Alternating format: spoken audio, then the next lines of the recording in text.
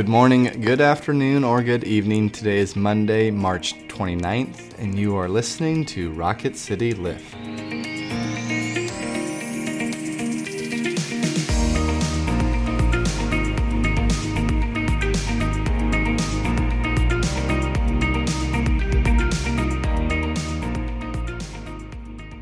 Hi everyone, welcome back to Rocket City Lift. I'm Tara Bulger. And I'm Brett Goodeman. We come to you 3 times a week and try to bring a bit of a spiritual lift to your day.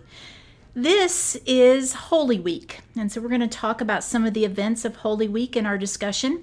But first, let us begin with prayer. Let us pray. Jesus Christ, we come to you on this Holy Monday as we think about your incarnation, your life here on earth, your death and your resurrection. God, may we cherish all these things in our hearts, knowing that you came into the world to be with us, and you are with us today. We pray this all in your name. Amen. Amen. Our last words from Jesus on the cross are our text today, the part where he says, "It is finished." But we're going to start at the 25th verse of John 19. Meanwhile, standing near the cross of Jesus were his mother and his mother's sister, Mary, the wife of Clopas, and Mary Magdalene. When Jesus saw his mother and the disciple whom he loved standing beside her, he said to his mother, "Woman, here is your son." Then he said to the disciple, "Here is your mother." And from that hour the disciple took her into his own home.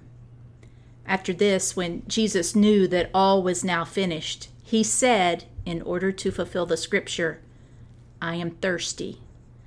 A jar full of sour wine was standing there. So they put a sponge full of the wine on a branch of hyssop and held it to his mouth. When Jesus had received the wine, he said, "It is finished." Then he bowed his head and gave up his spirit. This is the word of the Lord. Thanks be to God. Tara, when Jesus says those words, "it is finished," what does he mean by them? Or can we even really know what he means by them? So, I think I'll go with the simplest answer first, which is I think he means his work on earth as part of the redemption of all people. That's what's finished when he dies, when he is sacrificed in that way. But I'll be preaching on this, and You have preached on I this. have preached on it by the time you hear this. But I've just been thinking about all the things it means. You know what I mean? Does it mean that our constant concern with sin and other people's sin is finished? Does it mean that our always hustling, trying to earn God's love is finished? I think it means all of those things. But there's something about the death of Jesus that finishes this long arc that began, with the angel telling of the birth of the baby. Actually began right with the long ago in the Old Testament with the, prophecy of a Messiah. And so this week in particular is so special because we go from Palm Sunday, which is Jesus riding into Jerusalem, to Maundy Thursday, Maundy meaning mandate or commandment, when Jesus has his last meal with his disciples, to Good Friday when he dies, and for Easter morning. And so there's something about him coming in to Jerusalem in this triumphant way. But the triumph is actually when he dies on the cross. I mean, that's a really stark juxtaposition. Yeah. What do you think?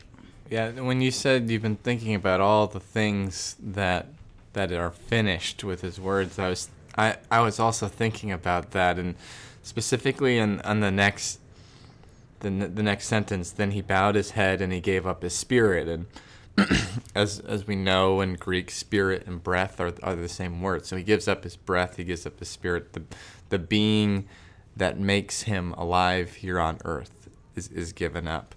And so it is finished in that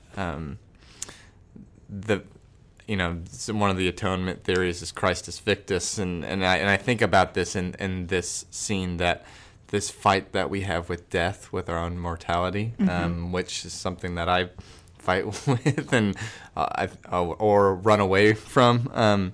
That Jesus is entering it head on, and he's giving the power of death over to God in this moment. And we know that God conquers that in the Easter story. But I don't know. I think for me, what it is to be human is to wrestle with what is mortality and what does it mean that we're here on earth, and trying to figure out what do we do with this, and how do we deal with the fact existentially knowing that we are going to die. And Jesus in this "it is finished" and then bowing his head and giving his spirit to the Lord is saying, for me, this wrestling with death is finished. Now is your time to live in the kingdom that I am ushering in this moment. It's about what we're defined by, right? I mean, I think that we can either be defined by the finitude of life or by this gift that we have been given and our belief in resurrection. So yeah, that's really lovely. I also I keep thinking about, Palm Sunday, there are all these people who are so happy to see Jesus. And then by the time he says it is finished, there are only, 4 other people there. Yeah. There are four people. Only one of them is his disciple who have walked with him to the very end. That really just blows my mind. Yeah. I feel like in movies or maybe reenactments, Bad Easter and Good Friday reenactments that I saw growing up, the "it is finished" is like this, it's portrayed typically to me this really powerful, grandiose magnitude, moment. But when I loved how you read it, it's not that. It is the last breath of this man's life, and that is not a big summoning up of resonance in the voice to expound out. It's not Charlton Heston. It's not right? Charlton Heston. Yeah, exactly. I totally get that. And it is the last uttered breath of a broken man who, will rise again, but we don't know that at this point in the story. Exactly. It's sometimes when reading the script, not sometimes, all the time for me, reading in the scripture, I have to belay my expectations or my further knowledge of the story. And I teach that a lot in some of our Sunday school classes of, when we're reading through Genesis. It's like most of you all have read through the Bible, have read through it, and you kind of know what's going on. But remember, these are these people's first experience with God. And we think about this for the disciples. These are the first experience of the person that they love dearest, or this is they think the last experience of the person that they love dearest. And these are the words uttered, and how confusing is that for them? And we're just as confused living out God's work in our life right now. Amen. Jesus is resurrected. He also says that he will not leave us abandoned. We have the Holy Spirit still working in our lives. And how many times do I think, well, God's not going to show up this time, right? He's done it before, but he's obviously done now and been in that darkness, been in the tomb. Yes. So, yeah, you're right. I mean, we read Scripture knowing the good news. Maybe we should live our lives like we know the good news. We read Scripture like we know the end of the story. Yeah. And we often don't live our lives quite in that same manner. Yes. So to end, I've got a quote for you from the author Mitch Albom. Sometimes when you sacrifice something precious, you're not really losing it. You're just passing it on to someone else. Thank you all for being with us today. We hope to see you or have you listen to us again on Wednesday. We're not opposed to seeing you. We're not opposed to seeing you. Come by the church. We're here, 307 Gates. That's right. Now, may each of you go out to love and to serve, to be well, to care for yourselves and others, knowing that the grace and love of God is ever upon you. Amen. Amen.